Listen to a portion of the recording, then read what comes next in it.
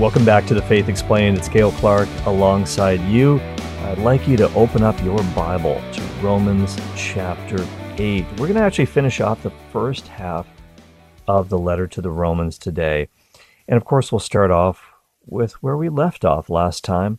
And that's Romans 8:28, one of the most famous verses in the entire Bible. And in our previous episode, we talked about how most people misunderstand this verse. It's sometimes mistranslated. We know that all things work for good for those who love God. That's how it's sometimes translated, but probably the best translation is what we have in the Revised Standard Version, Second Catholic Edition. We know that in everything God works for good with those who love him. In other words, we need to partner with God in bringing about his good in the world. It's part of our vocation. And we have sometimes calls within a call, as Mother Teresa used to say. We have a baptismal call to holiness and apostolate, but sometimes we have other calls, marriage, perhaps a call to the religious life, another vocation, perhaps the vocation to Opus Dei, or another vocation in the church. Whatever that might be, we are called to partner with God in bringing about his plans in the world. But there's still that element, of course, of God superintending these situations as only he can do, providentially arranging them to his ends. So let's look at the passage in context here, starting with Romans 8:28, the final section of Romans 8. Paul writes, "We know that in everything God works for good with those who love him, who are called according to his purpose. For those whom he foreknew, he also predestined to be conformed to the image of his Son, in order that he might be the firstborn among many brethren. And those whom he predestined, he also called. And those whom he called, he also justified. And those whom he justified, he also glorified." What then shall we say to this? If God is for us, who is against us? He who did not spare his own Son, but gave him up for us all, will he not also give us all things with him? Who shall bring any charge against God's elect? It is God who justifies. Who is to condemn? Is it Christ Jesus, who died? Yes, who was raised from the dead, who is at the right hand of God, who indeed intercedes for us. Who shall separate us from the love of Christ? Shall tribulation or distress or persecution or famine or nakedness or peril or sword? As it is written, "For your sake we are being killed all the day long. We are regarded as sheep to be slaughtered." No, in all these things we are more than conquerors through him who loved us. For I am sure that neither death nor life, nor angels nor principalities, nor things present, nor things to come, nor powers, nor height, nor depth, nor anything else in all creation will be able to separate us from the love of God in Christ Jesus our Lord. What a powerful passage. What a great way to end off the chapter. But let's look through it here, verse by verse. And this whole idea that nothing can separate us from the love of Christ. We see this passage read very often whenever there's the feast of a martyr. The feasts of Saints Perpetua and Felicity, that this is one of the scriptures that's read there, the common of martyrs. We see this. The faithful departed, when they are commemorated, we have to understand nothing can separate us from the love of Christ, not even death itself. Beautiful. And so really, again, what the overarching theme here, and this was sort of in the little passage before the one we read today, this idea that if we're ever tempted to think that if we're suffering in life, we're somehow out of God's will. And this is, again, another destruction of the health and wealth gospel, the idea that if I'm healthy and wealthy and wise and God has blessed me, but if I'm not, if I'm suffering or ill has befallen me, God must be displeased with me. There must be some sin in my life that's blocking his grace and power. This is a lie from the pit of hell. If we are suffering in life, that does not mean that God is displeased with us. In fact, it might be a sign of his predilection. He has graced us with a cross that is heavy, and maybe he's trusting us to carry that cross and suffer its splinters. But as St. Paul really wants to show us here, this is God's way of conforming us to his Son, the grace of the hammer blows, the blows of the chisel to sculpt us into the image of Christ, interiorly speaking. As St. Josemaria Escrivá writes in his spiritual masterwork, The Way, point number 56, I love this one. He writes, "The stuff of saints. This is said of some people, that they have the stuff of saints. Apart from the fact that the saints were not made of stuff, to have stuff is not sufficient. A great spirit of obedience to the director and great docility to grace are essential. For if you don't allow God's grace and your director to do their work, there will never appear the finished sculpture, the image of Christ, into which the saintly man is fashioned. And the stuff of which we were speaking will be no more than a heap of shapeless matter, fit only for the fire, for a good fire, if it was good stuff." Yeah, that's one of my favorite points. You've got to allow the grace of God and your spiritual director to do their work. Otherwise, the finished sculpture will never appear. The sculpted image of Christ, the sculpted image of Jesus. And yeah, certainly on the outside, I don't have the sculpted image of Christ, but interiorly, that's what we're going for. And we'll talk about the outside as well in just a second. God has a plan for that too. But this is the ideal. And sometimes these sufferings, these crosses that we undergo are what help to shape us into the image of his Son. So it might seem to human eyes like we've been defeated, but this is where God gains his greatest victory. And that's exactly what happened on the cross. The devil thought he had Jesus dead to rights. He thought, this is it, I've won. He's laughing. Christ is on the cross. But theologians talk about the Christus Victor theory, how God outsmarted the devil. Of course he will. He turned the tables. And this is what gave the greatest victory, the ability to forgive sins and to set us free from the trap of the evil one. And so in the same way, God can gain great victories in our lives in what seem like tragedies, what seem like defeats. And so this is why he writes, "We know that all things work for good with those who love God, who are called according to his purpose." And so on the personal level, that is true, but also in terms of the history of the world, that is also the case. Now, on the Faith Explained program in the past, we looked at the book of Genesis, and the figure of Joseph is another type of Christ, because of course Joseph was betrayed by his very brothers. He was thrown into a pit. He was sold off into slavery and left for dead. They're going to kill him, but they said, let's make some money off him. Let's sell him into slavery instead. And of course, God used Joseph to save those very brothers and so many others who had betrayed him. And so when he reveals his identity, and I don't think I'm revealing something you don't already know, when he revealed his identity to his brothers in the midst of this great famine, and he was now the number 2 man in all of Egypt, and they realized, oh my goodness, this is Joseph. He's going to kill us. He's alive. He said, "Even though you meant harm to me," Joseph speaking to his brothers here, "even though you meant harm to me, God meant it for good, to achieve this present end, the survival of many people." That's Genesis chapter 50, verse 20. And in the same way, the death of Christ, which seemed at a human level, through natural eyes, such an unbearable tragedy, was in fact the great victory of God. And so, as Scott Hahn says in his commentary on Romans, there's something we really have to keep in mind, something that Paul said earlier. When he writes in Romans 8:28, we know that all things work for good with those who love God, with those who are called according to his purpose. With those who love God. If we love God, they will work together for the good.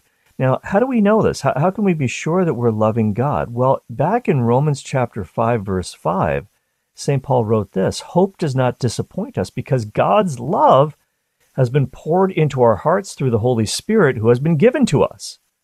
So God's given us his love, the ability to love him. And so, as Hahn says, if you put 2 and 2 together, divine providence is working good for those who are living according to the Spirit. If we're in step with the Spirit, we can see God's purposes for our lives and for the world. Big picture.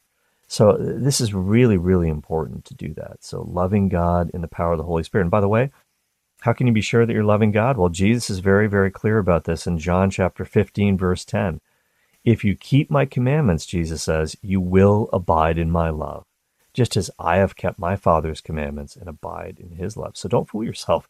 If you love God, you'll obey the commandments. You're listening to The Faith Explained on Relevant Radio. I'm your host, Cale Clark. All right, let's look at the next couple verses here. Romans 8:29 and 8:30. Paul writes, for those whom he foreknew, he also predestined to be conformed to the image of his Son, in order that he might be the firstborn among many brethren. And those whom he predestined, he also called. And those whom he called, he also justified. And those whom he justified, he also glorified. This hits on something that maybe you've thought about. Maybe it's even been a real issue for you, this idea of predestination. And in the Protestant world, especially in Reformed Calvinism, there's this thought of this theological doctrine which is promulgated by John Calvin. He was kind of the second big gun in the Protestant Revolution after Luther. This idea of a double predestination, that God predestines some people to go to heaven from all eternity, and they're called the elect. And then he also predestines people, according to this doctrine, he predestines some people to go to hell. This is a monstrous doctrine, and it is absolutely not true. The scriptures are very clear, or so it seems, that God does not desire anyone to perish, but that everyone would be saved. And this is why it's so important to have a magisterium, the teaching office of the Catholic Church, because during my years away from the church, when I was in the Protestant seminary, I remember taking a course on salvation, and we looked at a book called The Cross and Salvation by this theologian named Bruce Demarest. Came from a Reformed Calvinist background, and I'm telling you, he made an absolutely convincing case, the best I've ever heard, for this doctrine of a double predestination. And there are passages in the Old Testament, if you cherry pick a few verses here and there, or maybe even a lot of verses, that say, well, God is the potter, we are the clay. And God has the right to fashion some pottery, some vessels for noble use, and others for ignoble use. In other words, they're not going to make it to heaven, but they still play a part in his overall plan. God can do whatever he wants. He's never checked with you or I about anything. And while that is certainly true, he is sovereign, his desire is not for anyone to go to hell. Now, some people are undoubtedly there. There's no question about it. God has given us free will. So sometimes people, I think, confuse this idea of predestination with God's divine foreknowledge. And we would certainly say God is omniscient. He knows everything. He knows what you're going to do, but he's not making you do it. You still have free will. You're still responsible for the choices that you make. If there's no free will, there's no love. And God is looking for a loving relationship. He didn't want to create puppets. He didn't want to create robots who would always do his will. You can only love if there is true freedom. It's like in the wedding vows of the Catholic Church. Have you come here freely, or is your mother-in-law making you do this? No, that's not the right answer. So it's very important to understand that God can sovereignly move pieces around on the chessboard of life, and he can arrange people, places, events to put you in a position where you know his will. And he's constantly doing this. And sometimes we're not open and aware to what he's doing. But ultimately, at the end of the day, the choice is yours.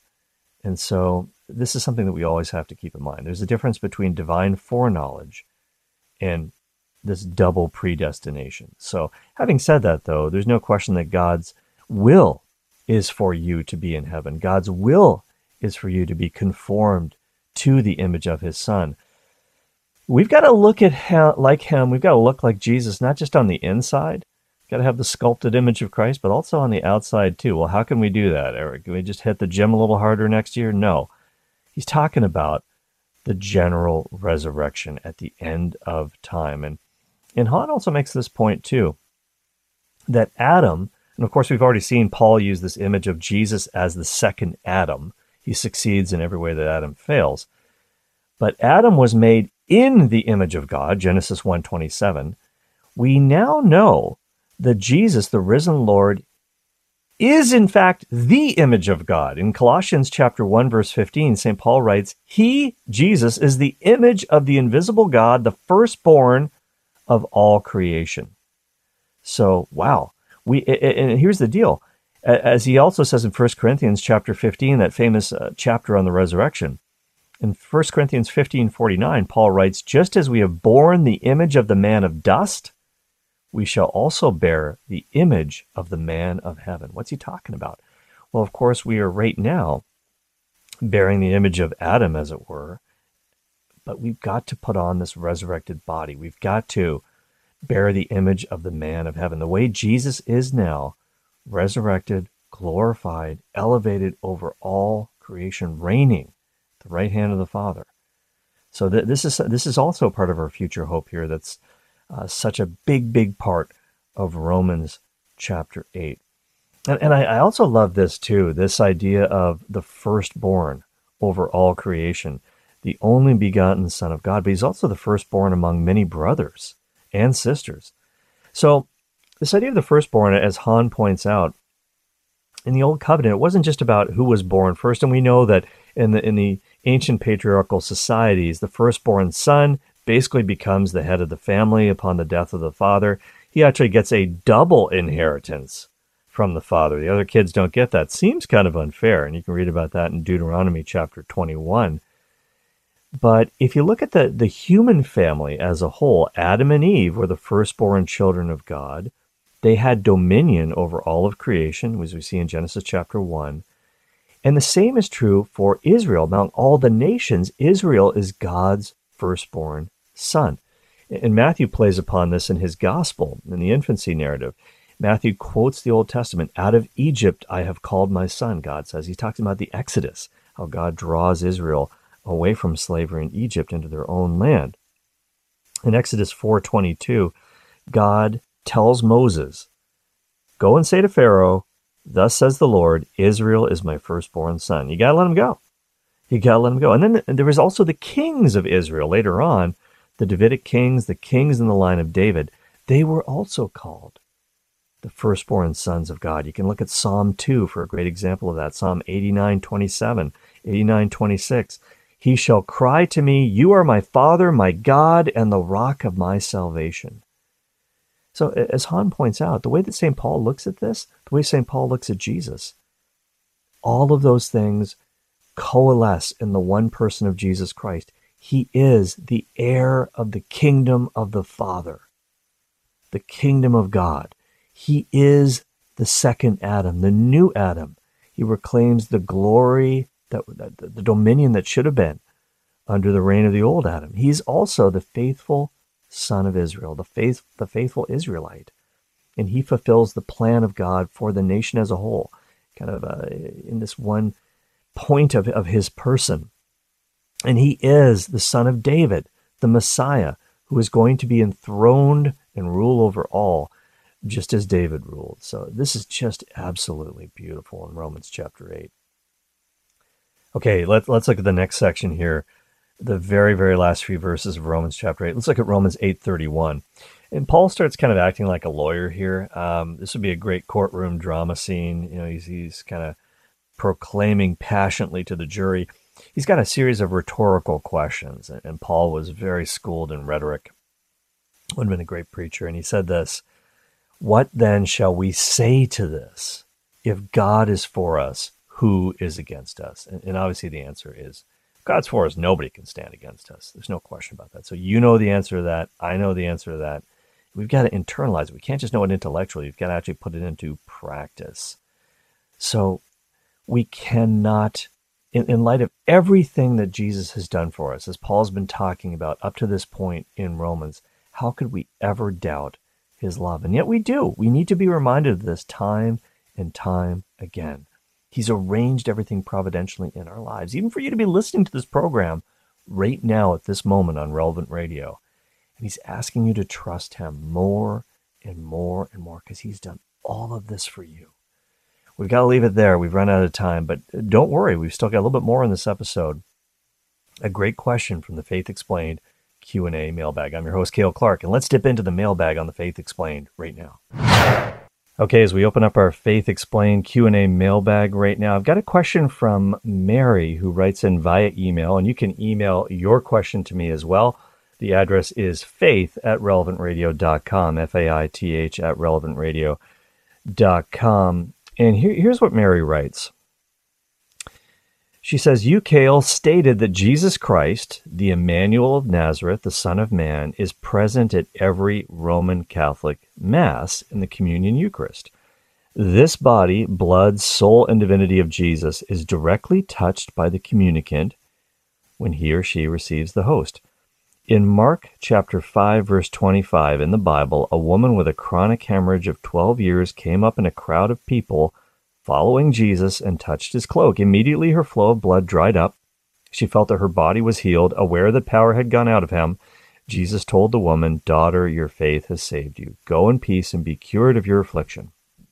The woman touched his cloak, not his body.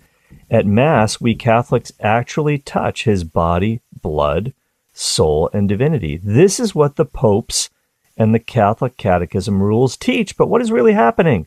Nothing happens at Mass. Nothing. By the way, this is her talking. If you're just tuning in, I'm reading an email. I'm not saying this.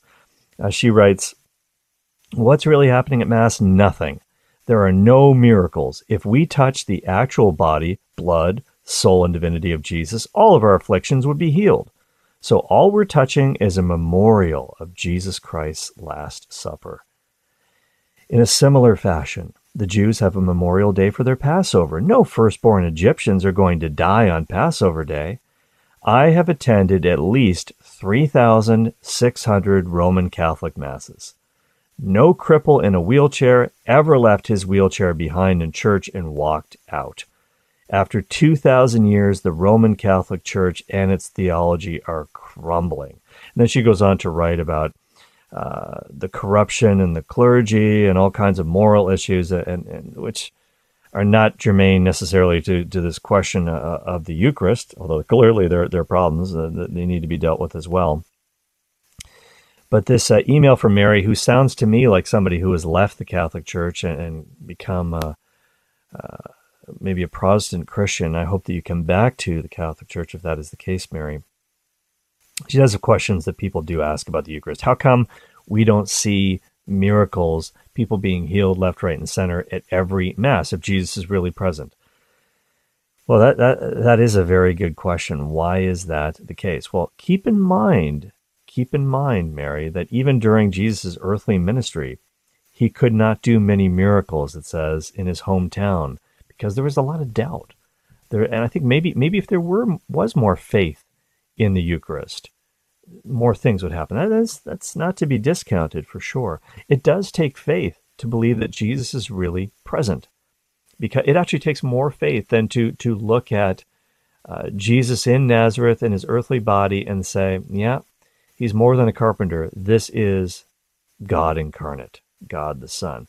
It takes even more faith to believe in the Eucharist, because both the divinity and his humanity are hidden from our human senses, as we know. So how can we really answer this? And people who think like this, there's a lot of things that we could say here, but I would say, first of all, there have been, of course, Mary, Eucharistic miracles. I'm hoping that you're aware, and if you're not aware of this, you should certainly look it up, Google this, the Eucharistic miracle that happened in the 8th century in Lanciano, Italy. A priest, of course, was doubting. He didn't believe necessarily in the real presence either. And during the Mass, when he said the words of consecration, "This is my body, this is my blood," the bread, the accidents were taken away, if you will. The appearance of bread, he saw what was really there. The bread before his eyes became living flesh. Of course, what was thought to be by him only wine mixed with a little bit of water was seen visibly to become blood, which coagulates into 5 globules, different shapes and sizes. And you know that in the 1970s, Pope Paul VI actually allowed the Eucharistic miracle of Lanciano, the host is still there, to be dissected by scientists, and they found that it was the flesh of a human heart. And the blood type was AB. Now, some preachers used to say Jesus' blood type was O, the universal donor. That would have been a great preaching ad, but it was actually blood type AB in that host. And living tissue, it had all the properties of living tissue. And there are many, many more Eucharistic miracles like this that have happened throughout the ages. And why don't things like that happen during every Mass? Well, a lot of people ask this question. But we don't, here's the thing, we don't need these miracles to happen at every Mass to believe that the real presence is a fact.